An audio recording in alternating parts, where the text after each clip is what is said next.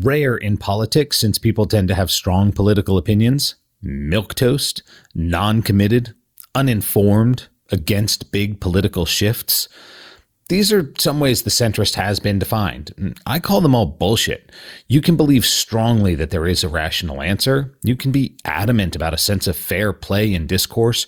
You can hold that immigrants are part of the fabric of this great country and think we need more control over the southern border. Don't default to some expert or talking head to tell you what you should support. Don't let a party line dictate how you feel on everything, or anything, really. Found out we had a lot more in common raising money from anyone in the middle. Buzzsaw of lobbyists. Trump is a master of distraction. Get their hands on nuclear weapons. Let's stop talking about bathrooms. Our issues are easier for people to understand. Welcome to The American Centrist, Episode 3, Why It's Okay to Stand Strongly for the Ideals and Values That You Hold. I'm your host, Lou.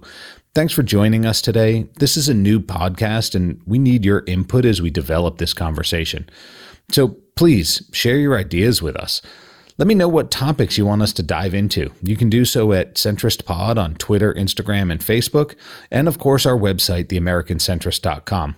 Be sure you subscribe too, so you don't forget to join us next week when we dig into the Democratic debates and see if we can decipher which side just might snatch defeat from the jaws of victory. Okay, now, regardless of your political opinion, I think most of us can agree that things have become more divisive than this country has seen in generations. And while there are certainly some who thrive in conflict, I think most of us find it downright stressful. And to take a step further, perhaps more importantly, the partisan gridlock and political battles more intent on payback for some slight or a well-earned win have created a scenario where each turning tide undoes the last. Enter, from a backdrop of chaos, our hero, the American centrist.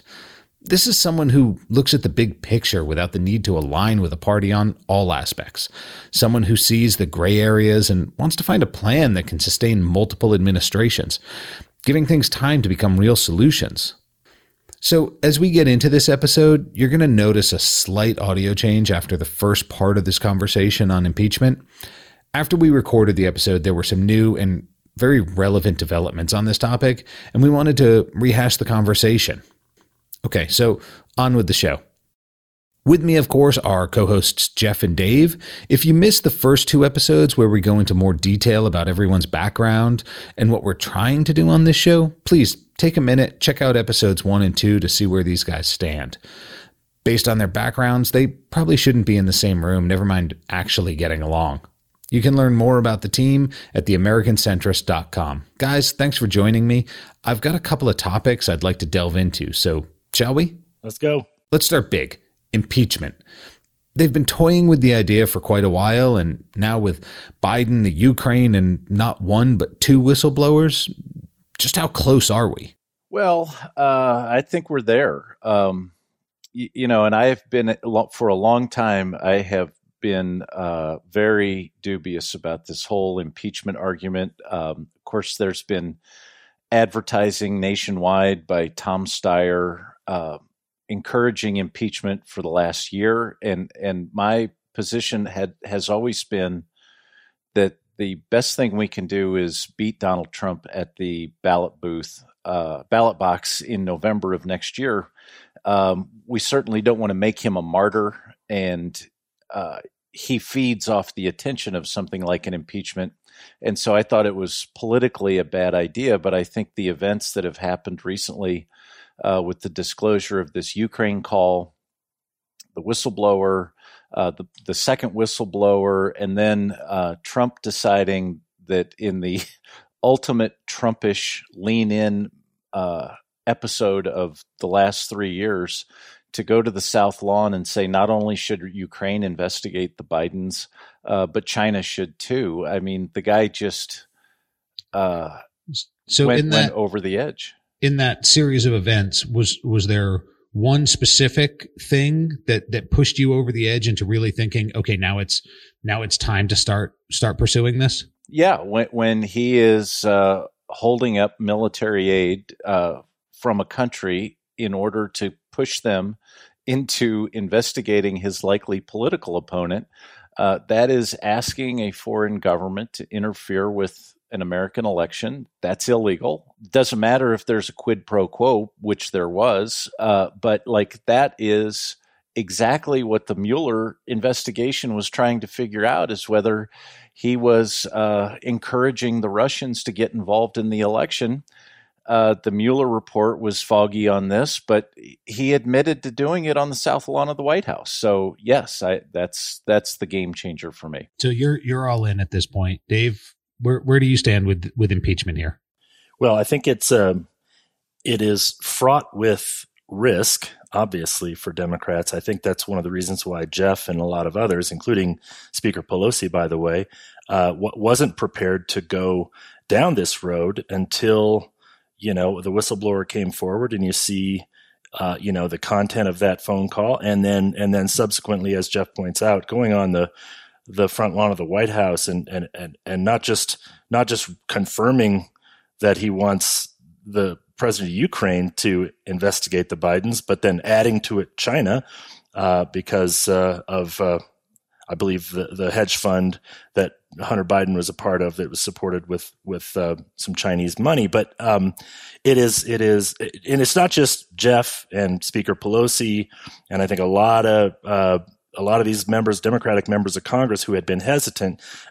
What you're really seeing now is movement in public opinion on a major scale. So CNN's poll out this week has, I think, 58% of Americans supporting the inquiry, 38% opposing an inquiry.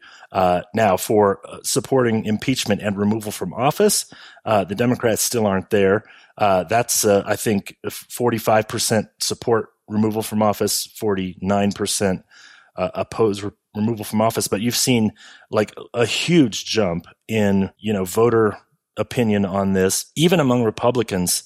The last check on impeachment and whether or not there should be an inquiry, I think 7% of Republicans supported it. Now it's up to 28%. So even if they don't support removing the president, that brings with it a lot of other stuff. I mean, it's obviously very destabilizing to, just to the public conversation. It would be a shit show, to be honest. But I think that with public support kind of building now, most people have come around to the sort of place where we want to find out what's going on here, what's really happening. And watching Republicans over this past weekend try and wrestle with this question of whether or not it's appropriate to ask a foreign leader to involve themselves in domestic politics, Republicans are going to have to get this right, because it's a pretty simple threshold question. It's it is not in the country's interest to invite or support foreign involvement in our domestic elections. It just runs against every principle we have. Right. And I'm old enough to remember when Mike Pence said that exact same thing during the vice presidential debate 3.5 years ago. I mean, that's, he was pretty crystal clear on it. And he's part of it now. So with inviting Ukraine to, get involved in our election, and with public support moving up, is this a slam dunk, or are there still some big hills to climb for impeachment to actually result in removal from office? Oh, well, there's a mountain to climb, and it's called Mitch McConnell. And Mitch McConnell has basically said that he's going to have to deal with it, but he's going to acquit the president as soon as the Senate receives articles of impeachment from the House. I think Mitch McConnell's wife, who is a part of the Trump cabinet, was fundraising with the president last week. Mitch McConnell's already prejudged this. The only thing that budges Mitch McConnell, and Dave and I have talked about this before, is if Cory Gardner in Colorado and Senator McSally in Arizona and Senator Ernst in Iowa and a few of these others, and Collins in Maine, if it becomes a terrible vote for them to acquit Donald Trump, that's when Mitch McConnell will have to make a decision. Right now, even though the public opinion is shifting, right now, McConnell can hold firm and say, I can maintain my Senate majority by acquitting this guy. But as soon as his Senate majority is threatened on this vote, I think he drops Trump like a bad habit. So if he continues supporting Trump and backing him up, and let's say Trump comes through this impeachment still in office, how does that affect the 2020 election? Well, first of all, I think it's important to note that Mitch McConnell is not a monument to sentimentality here. He will do what is in the best interests of his majority. So Jeff's right about that. Look, I think he may actually do the Democrats a bit of a favor by acquitting the president, because I think Jeff's original instincts were right, at least on this point, which is that it'd be healthier for the country to take this to the ballot box. Let the voters decide. Let's not make it a Washington, D.C. thing. Let's not subject it to all these partisan games. Obviously, I worked twice for Mitt Romney on his presidential campaigns, and I tend to sort of be where he is on this, which is it was an incredibly wrong thing to do. It sort of violates the oath of office. It may not, for some people, that may mean that they're very uncomfortable with it, but they don't believe it rises to the level of impeaching the president and removing from office. Republicans may come to a bit of a bargain here where they say, well, this isn't right. We need to censure the president, but I'm not willing to repudiate the voters in 2016 that elected Donald Trump. So I'd rather, punt it to November and let the voters decide. So there will be some reasonable Republicans who are very uncomfortable with all of this. They'll want the process to go forward and work. They'll want there to be a trial, not to just immediately dismiss the charges and basically not hold the Senate trial. They'll want to subject it to a process, but then they may vote to acquit the president because they don't believe it's right to put the country through a removal from office. It would be the first time in history and a very painful thing for the country, and especially when you're who knows how long it will take to move this process through the House and into the Senate. But if you're doing this in the election year, I think it might be better for the country to just punt it to the voters and let them decide. And that may be where a lot of Republicans end up. Don't you think that there is 0% chance that Trump resigns? 0% chance that Trump resigns. There isn't the same we don't have the same content in the Senate as we did in the 70s when Barry Goldwater, walked up the steps of the White House and sat down with Nixon and said, "You've only got 4 votes in the Senate, and I'm not one of them." And that led Nixon to resign the next day. We are in a different era now, a much more highly fractured era, a much more highly partisan era. And although I do think that in Congress, work still gets done between the two parties on issues, it's not the stuff that gets covered, doesn't make the news. A lot of people don't know about it, but Republicans and Democrats, often do find ways to work together.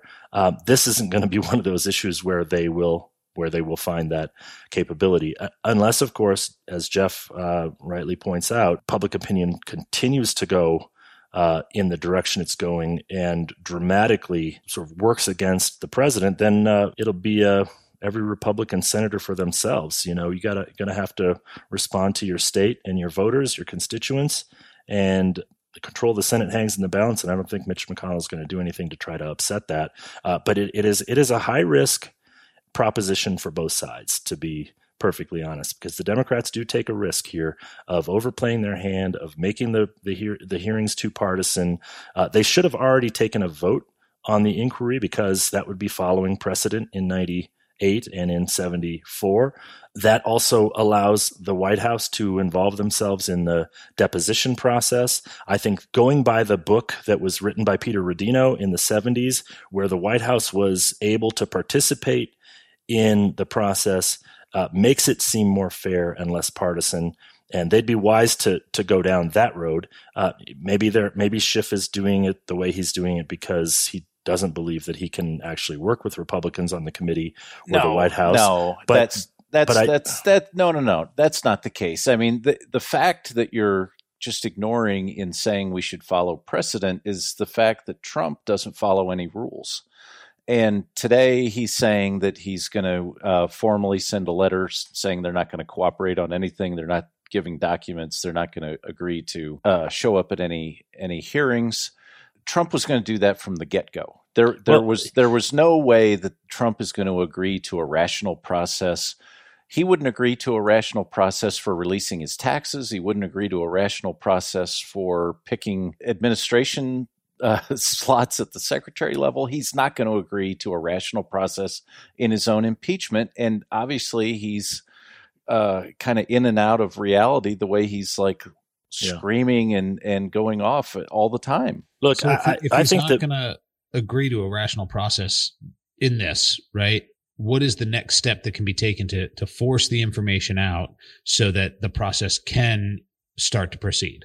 Well, the House counsel is going to have to go to the courts on the subpoenas. But look, I can't figure out what this White House is doing in the first place. They released the call notes that included basically the roadmap that the Democrats are now using to go through the impeachment process. They've sent over the whistleblower report. They released the call notes in some attempt, I guess, to be transparent. And then within a couple of days and by the way, who at the White House read the transcript of that call and said, this is a good idea to put it out? I mean, the gun barrel was still hot and smoking. I mean, it is not a good transcript. It doesn't contain explicit quid pro quo, but it's throughout implied.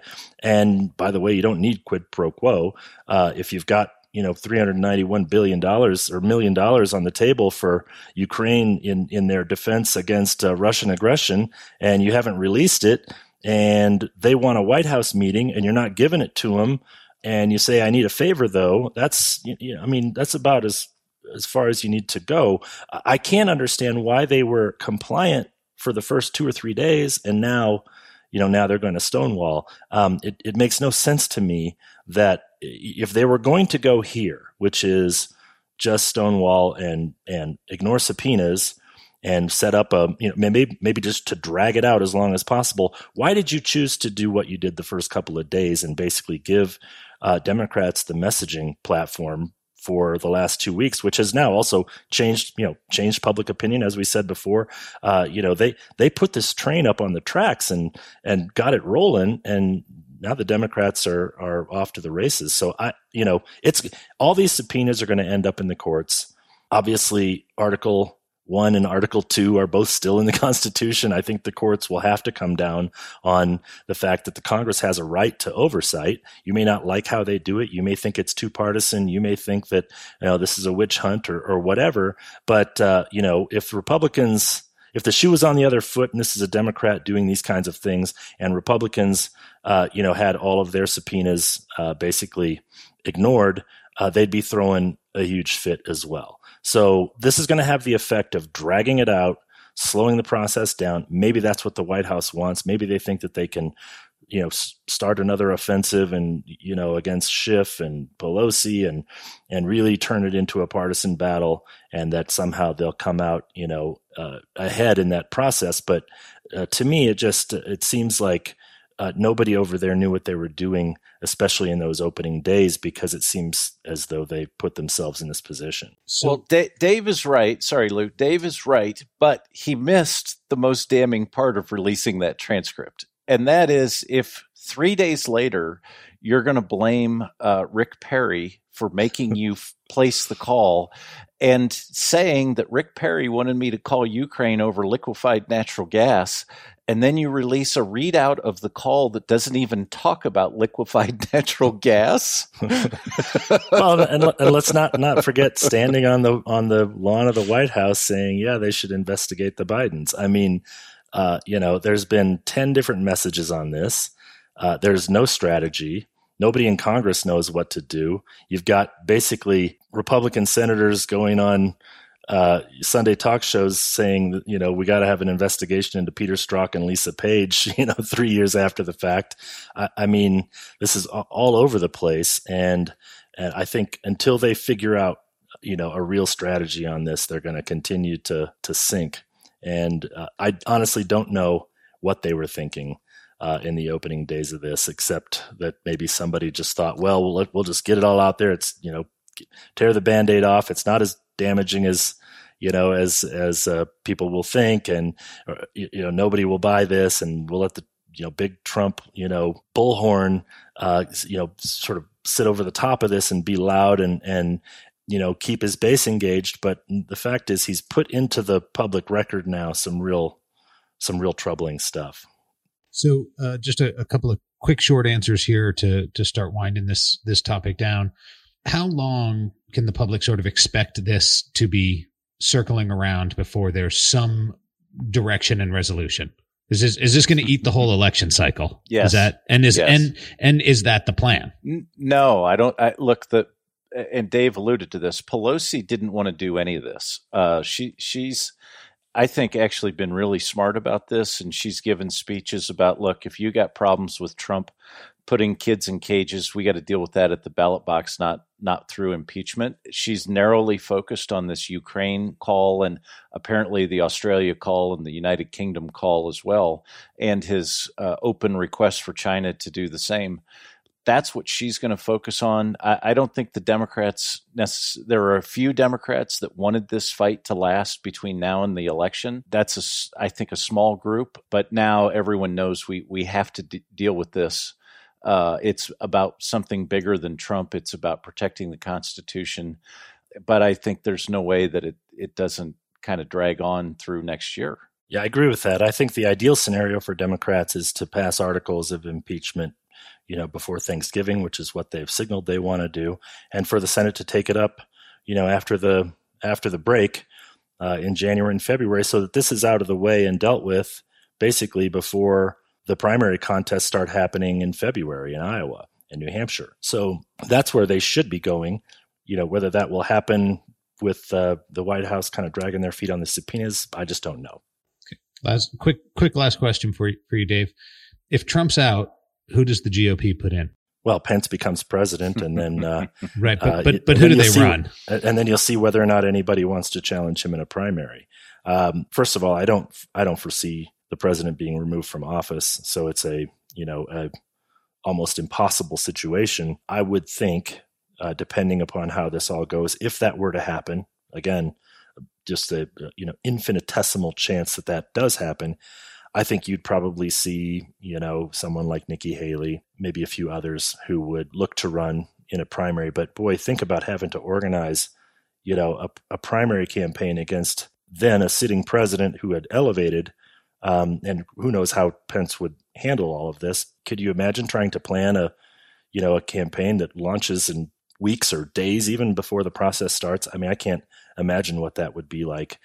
We would really be in an unprecedented, historically incredible process. I just don't think it's going to happen. Well, Mark Sanford's already in the race. That's right. Okay, well, I think we've gotten as far as we're going to get on this today. I want to change topics into something possibly a little less exciting, but no less relevant, that most people probably aren't paying much attention to. Although, like a millennial with their first credit card, we've had to raise the debt ceiling. Now, with all the noise going on, most people didn't catch this one, so let's get caught up on it a bit, because I'm assuming that if the media outlets aren't covering it, it can't be that big a deal or too detrimental to most people. Raising the debt ceiling's not bad, right?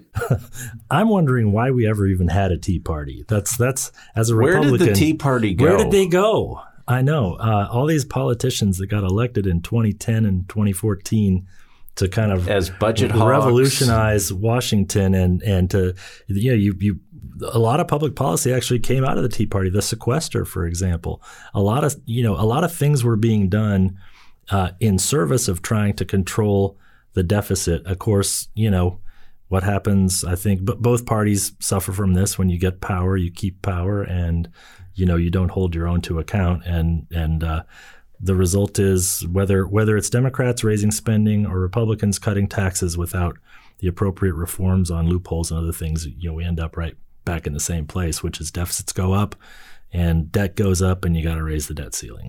Is it just Democrats raising spending? No, or is the Republican Party? Republicans are guilty as well. A pox on both their houses, which is what created the Tea Party in the beginning in 2010. I mean, it was a lot of Republican candidates getting beat in primaries in 2010 because of the energy on the right to take on Washington spending. And once we got power in the House first, in the Senate next, and then in the White House, each time it diminished that appetite for reigning in Washington, because when you're in control, you want to be reined in. So when we talk about reigning in Washington and this spending, there's probably some misconception on where the overspending is going, right? A lot of people sort of make an assumption whether it's Social Security or military or paying for immigrants or anything like this. So where is the overspending going? And more importantly, where are the elements that we can pull back to not be overspending as much? Well, the first answer is entitlements, but that's the third rail for both parties. Donald Trump in 2016 said we're not going to mess with entitlements, taking off the table where all the money is to go actually try to make some reforms and do some things. And really, any Republican advocating at this point, reforming entitlements is either bound to get beat up by this president or beat up by the voters. But that's where the money is. The old saying, you go where the money is. That's why you rob a bank. Entitlements is the bank. That's where all the money is. Well, there's only so much you can do on domestic spending. I think the last major expansion of entitlements was a little something called Medicaid Part D. That's right. I think that was under George W. Bush. Right. And I think it was largely to win Florida. Mm-hmm. And I don't know what the total dollar figure is on Medicare Part D at this point, but it was $400 billion at the time, if I recall. Yeah, it's got to be a heck of a lot bigger than that now. Yeah. So in the entitlements, are there areas where you think we can pull back realistically? It's not politically feasible. I think it's very difficult. Certainly, there are examples of waste, fraud, and abuse in every one of these programs, and you can tighten the screws in that way, and just to make sure that the actual program is being funded and that someone isn't running off with the cash. But I think how do you take away a prescription drug benefit from senior citizens? Are we really going to change the eligibility age for Social Security? Are we really going to cut back the benefit for Social Security? I mean, people basically count on those programs to help them manage financially their lives from the age of 65 until 90 or 95. It is a huge part of people's planning and how they look at the world and how they make decisions. So it's very, very difficult to change any of those things. And certainly there are other things that we can do within the budget context that we wouldn't even have to touch those entitlements. We touched on this in an earlier episode, but we just cut the corporate tax rate from 35% down to 21%. There's billions of dollars of revenue that we just gave away. No, that's not true. The effective tax rate for corporations was never anywhere near 35%. Virtually no corporation was ever paying 35% in corporate taxes. That's a red herring. So wait a second. Are you saying that corporations are paying the same now as they did before the tax cut? Yes. You are? Yes. I'm saying that tax reform didn't do what tax reform was supposed to do. We lowered the rate, but we didn't get rid of the loopholes. What was supposed to happen is you were supposed to create an equity in the tax code so that everybody was basically paying their fair share. I don't want to disagree with you trashing the Republican tax cut, but what you're arguing doesn't make any sense, because what you're saying is that they're paying the same amount even though that their rate dropped 14%. No, I think I'd have to go back and look, but I'm sure as an aggregate they're paying some less. But they were never paying 35%, and they're not paying 21% now. Right, they're paying far less. Absolutely. They were paying less than 21%. Amazon's never paid any income tax. That's outrageous. And GE, by the way, the owners of MSNBC, they haven't paid income tax in many of the previous years. We have to build a fairer tax code so that everybody's carrying their weight. That's not what we have right now. There's too much built into the tax code by the lobbyists, by the swamp, and it seems like we can pay lip service to draining the swamp, but it's full of more alligators now than it ever has been. Well, and if it's the corporations that are paying for the lobbyists that are helping the politicians, are those loopholes ever going to get closed? No. So the corporations aren't really contributing their fair share. The entitlements can't really be changed. As this debt ceiling goes up, what's the effect of that debt ceiling being raised on most people? And if it keeps going up and up, do we come closer and closer to another government shutdown? Well, look, here they're not really connected in a lot of ways. Here's the real effect on the average person's life. More and more of our discretionary dollars are spent servicing our debt obligations, right? We pay more in interest. The more we borrow, it's just like a credit card. The more you borrow, the more interest you pay every month. We are selling all these bonds. We have to pay interest on the bonds. A higher and higher percentage of our tax revenue that we collect every year is going to pay the interest on our debt. We are not making any progress on paying down the principal. We are simply paying the interest. Who are we paying that interest to? Well, it varies. There are a lot of holders of the United States debt. For years, everyone just assumed China held it all. They don't. They started buying less and less of our debt. A lot of it is our own government that holds the debt. There are a lot of pension funds that hold big portions of this debt. There's a lot of other countries that believe in the security of the United States economy, and that's why they want to buy bonds from the United States government. It is the safest place, literally, in the world to put cash. Mm-hmm. So as the debt ceiling grows, there's no real, other than paying extra interest, there's no real negative effect to most people. So there's no, politicians wouldn't keep doing it. As long as we don't reach the tipping point, which is where we have so much debt and it increases our interest payments to the point that we cannot meet those obligations. Mm-hmm. And what happens there? Well, you see what happened in Italy and other places in Europe where they had too much debt service. And, a lot of these countries have defaulted on paying the debt service. Well, that rocks the economy. I mean, it's taken Italy years to recover. And then, they had to have the International Monetary Fund come in and provide cash for a bailout. This happened in Ukraine. It's happened in a number of countries in Europe. It's a disaster for the economy. Home values go down. Retirement funds are disappear overnight because the confidence in the economy goes down.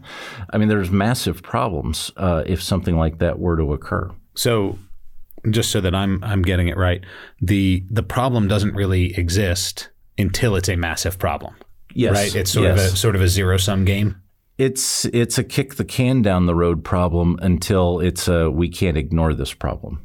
And how far out is that? It depends, and this is the real challenge. The theory of economists and some politicians is, well, if we do these things in the economy, then our economy is going to grow, and if the economy grows at a high enough rate, then we'll never have a problem because we will be generating more taxes, we'll be generating more revenue for the government, and we'll be able to pay these obligations. The real rub comes, and the reason why it's hard to predict how much time do we have, what if the economy contracts? What if interest rates go up? There's a whole bunch of ways to get at this problem. And, as long as the debt and the deficits are at a sort of relatively stable percentage of GDP, you won't get into real trouble. The problem now, though, is as the debt grows and as these interest payments grow necessarily to meet them, there are a lot of other priorities you can't fund. So, you're getting squeezed. You're squeezing out all the discretionary spending, entitlements that are basically off the table now because the Democrats aren't really willing to talk about it. Republicans aren't willing to talk about it. Those things are going to continue to, you got this massive demographic bubble in the baby boomers who are all kind of retiring now at a huge rate. They're living longer.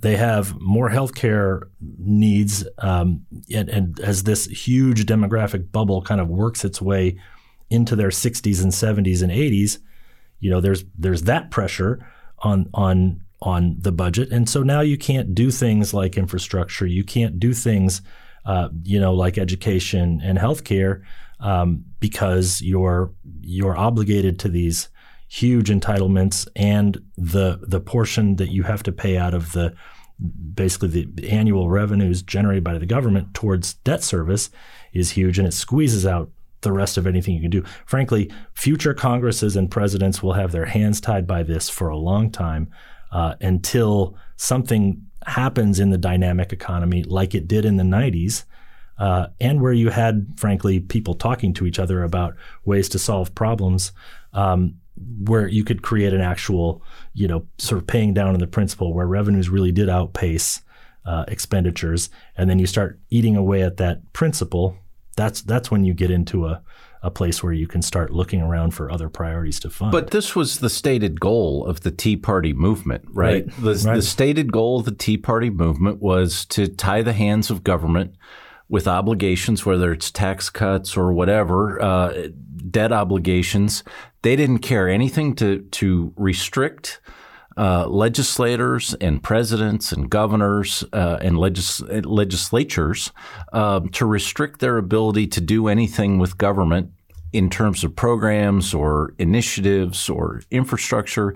They wanted anything extraneous to stop, basically, except debt payments and national defense, and they didn't want anything else.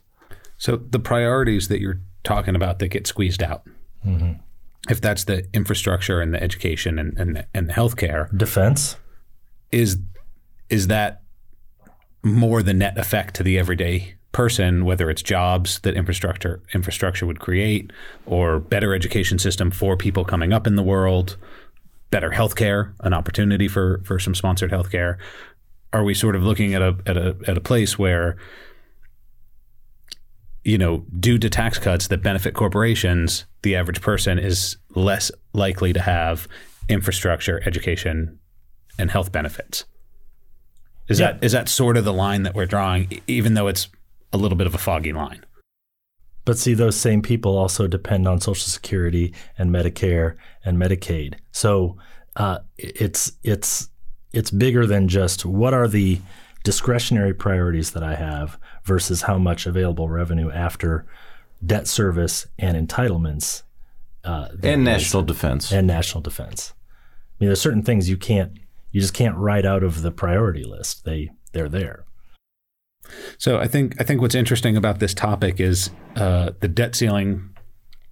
It's maybe not the one that causes the most fire in the media conversation, but the long-term effects of it could be catastrophic for the country and for individuals. Absolutely. Yeah. And the other thing that's catastrophic about this whole debt ceiling debate is that Congress is so dysfunctional that when there are bills that must pass, one being increasing the debt ceiling, we have been in the position a few times in the last few years where we had enough money to pay our debt service, but because Congress couldn't agree on either a spending bill or what to raise the debt ceiling to, that we almost defaulted on our national debt just because we were dysfunctional. Not because our economy couldn't sustain our debt, but because politically we were so dysfunctional. And it's just it's a sign of the times. I don't know what the magic bullet is on that, but I mean, maybe we should get rid of the debt ceiling as something that Congress has to vote on. Yeah, I think that would be helpful. It doesn't. It's do just a weapon. Any good. It's just a weapon at this point, and it's a threat. Both sides have weaponized it. Probably the Republicans to more effect, but it is something that we ought not have hanging over our heads, particularly at a time when we can't really talk to each other and solve problems in Congress. Yeah. And so if this is something that is affecting the people who are listening to this podcast, and if you're seeing the weaponizing of the debt ceiling affecting you negatively, take a second, let us know your thoughts. Hop on to theamericancentrist.com. Give us a couple of questions. Let us know how it's affecting you on a regular basis. All right, I want to get into a different topic here with the redistricting that happens, gerrymandering, and with politicians kind of catering to the donors who are by nature the furthest of the extremes. Are political parties paying any attention to these types of problems, these smaller problems, these less tentpole problems? And do they even really have to anymore? This is a favorite hobby horse of mine. I think redistricting has gerrymandering and kind of the process that we have around this country has contributed more to the elimination of the centrist politician and the centrist voter than any other thing out there. And if you looked 20, 30, 40 years ago and you took the most conservative Democrat and the most liberal Republican, and you took every elected official in between them, you had about 40 or 50 members of Congress who operated in that sort of center area, in Congress. And it was the conservative Democrats and moderate Republicans were able to drive a lot of policy because they held the key to how to build a congressional majority. Well, and even overlap. There were conservative Democrats that were far more conservative than the liberal Republicans. Absolutely. Today, you can't find a Republican in Congress who is more liberal than the most conservative Democrat. There's no overlap anymore. Yes. And that's because of how we district. We're sitting here right now. Jeff and I both work in Iowa and live in Iowa. Well, I kind of live in Colorado now, but kind of. Our redistricting process in this state is very unique. There are a couple of other that come close to it, but we have a completely objective, algorithmic approach to redistricting where it is based on population, compactness of geography and contiguousness. So you don't have these districts that look like, a crazy ink blot blown around in a wind tunnel. You've got very normal looking square, round, contiguous districts, and who you get thrown in with is who you get thrown in with. And so there are districts, we just had 2 congressional districts change hands in the last election. That's half of our congressional districts. Other states have created super red districts, super blue districts, and if I'm running for Congress, all I got to do is get the nomination of my party. And so I'm worried if I'm a Democrat, I'm worried about who's on the left coming for me. If I'm a Republican, I'm worried about who's on the right coming for me. And I couldn't give a shit about who's in the middle. That's the problem we've worked ourselves into. Nobody's talking to voters in the middle anymore because they simply don't need them for their elections. If I can get my nomination, I'm safe. And so this is a structural problem that if I could wave a magic wand to try to fix politics in this country, it would be to make every state create districts the way Iowa does, because it is absolutely free of partisan politics, and you end up with districts that are competitive. The more competitive districts you have, the more moderate members of Congress you have, the more they're willing to work with each other to solve problems. We don't have to retreat to our corners just to protect our right or left flank and the base of our party. Well, and I totally agree with this. Like it is such a contributor to the problems. And what we've learned is that typically when you have something that causes a huge problem or is a contributor to dysfunction, you can go to the courts and try and get a resolution. And these districts have been taken to court, and judges have figured out, that these are a problem. These are done politically and not the way they're supposed to be done. But here's the rub. There is no court that it has the capability to do what Dave just described. And a lot of them just turn it over and say, we can't do this. And we need to have a nonpartisan, very objective group of statisticians in each of these states drawing these districts. And it's going to be very difficult for the leaders of both parties to agree to that because, like what happens in Iowa every 10 years, it is a complete mystery to the leaders in the House and the Senate and the governor on what these districts are going to look like. Not only the congressional districts, but their very own district. Mm-hmm. And it's nerve-wracking for all those elected officials, but it gives us a system that is so much more fair And you do have competitive elections. We have a lot of competitive legislative elections as well as competitive congressional elections. As Dave mentioned, we had 3 Republicans and a Democrat 2 years ago in our congressional delegation. Now we have 3 Democrats and a Republican. That's a huge change in one election cycle. You don't get that kind of change when you have districts that are 100% Republican or 100% Democratic. So preach. The process of the redistricting, how does that, I mean, it sounds like people are stacking the deck, right? Currently. The parties are stacking the deck. Yes. So how did they get away with starting that is the first part of this question. How do they execute it?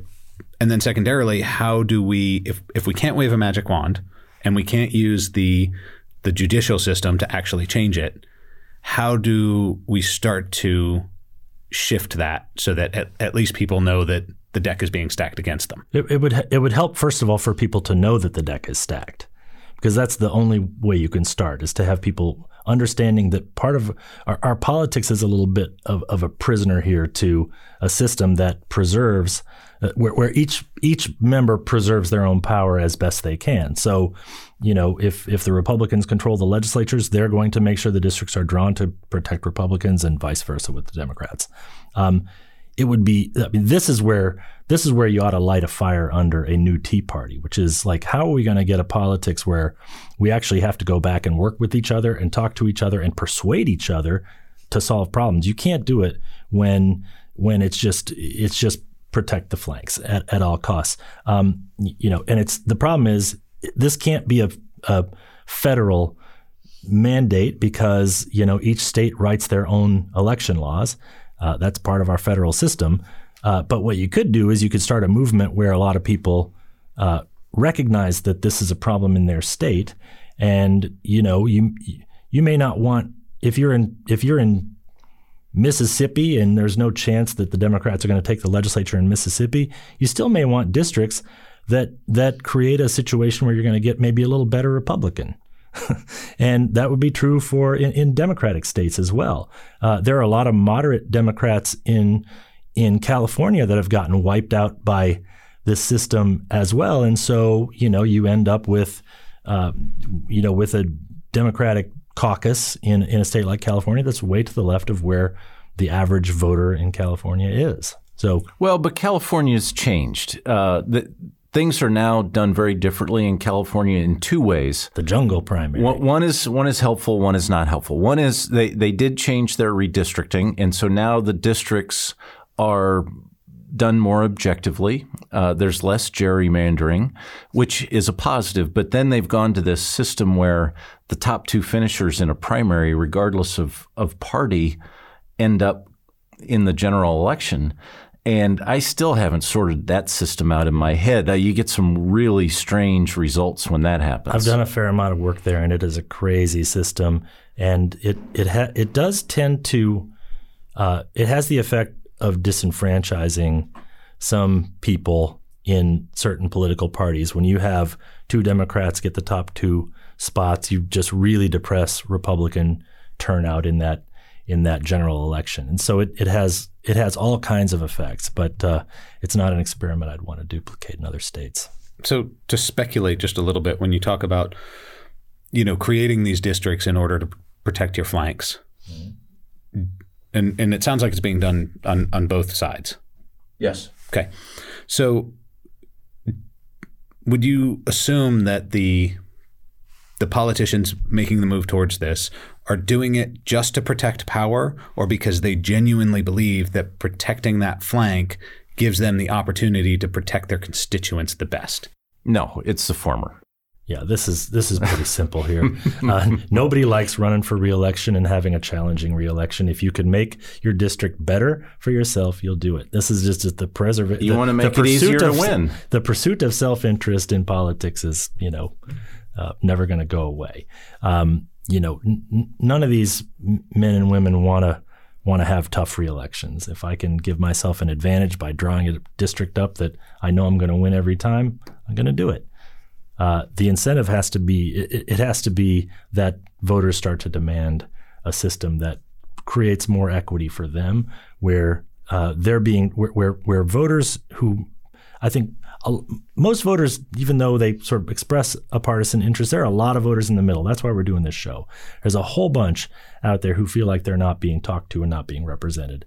If they knew that the conversation could come to them instead of only to the right and left silos, you'd see, I think, a bigger demand for change in redistricting laws around the country. Well, and the market for screaming and shouting at your base dwindles if you have a situation like that, and that would be a terrific outcome. And it makes you have to work a little bit harder by actually following up with some policy and having some ideas on how to fix some things, as opposed to just a couple of good taglines, which, you know, it's great marketing, but it doesn't really help anybody. Mm-hmm. Right. So shifting a little bit to the 2020 election, we'll sort of end here.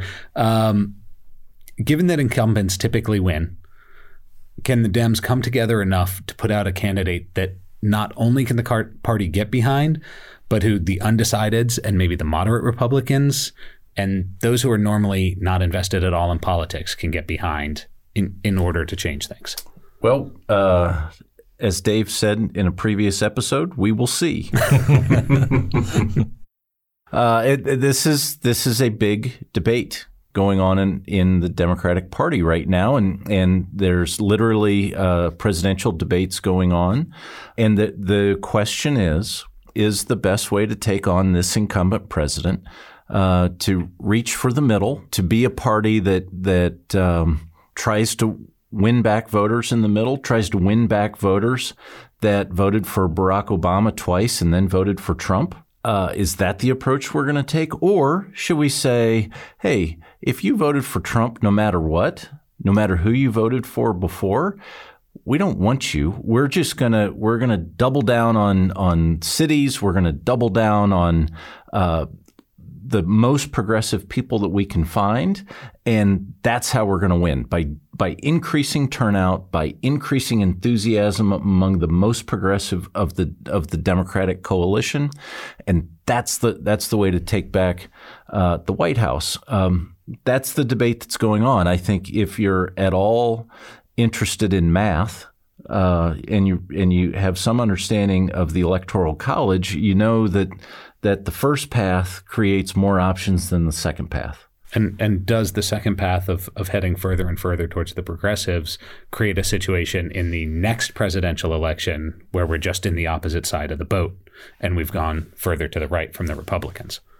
Well, not exactly, because we may be able to keep the House. We may be able to win the presidency if we thread the needle with that strategy.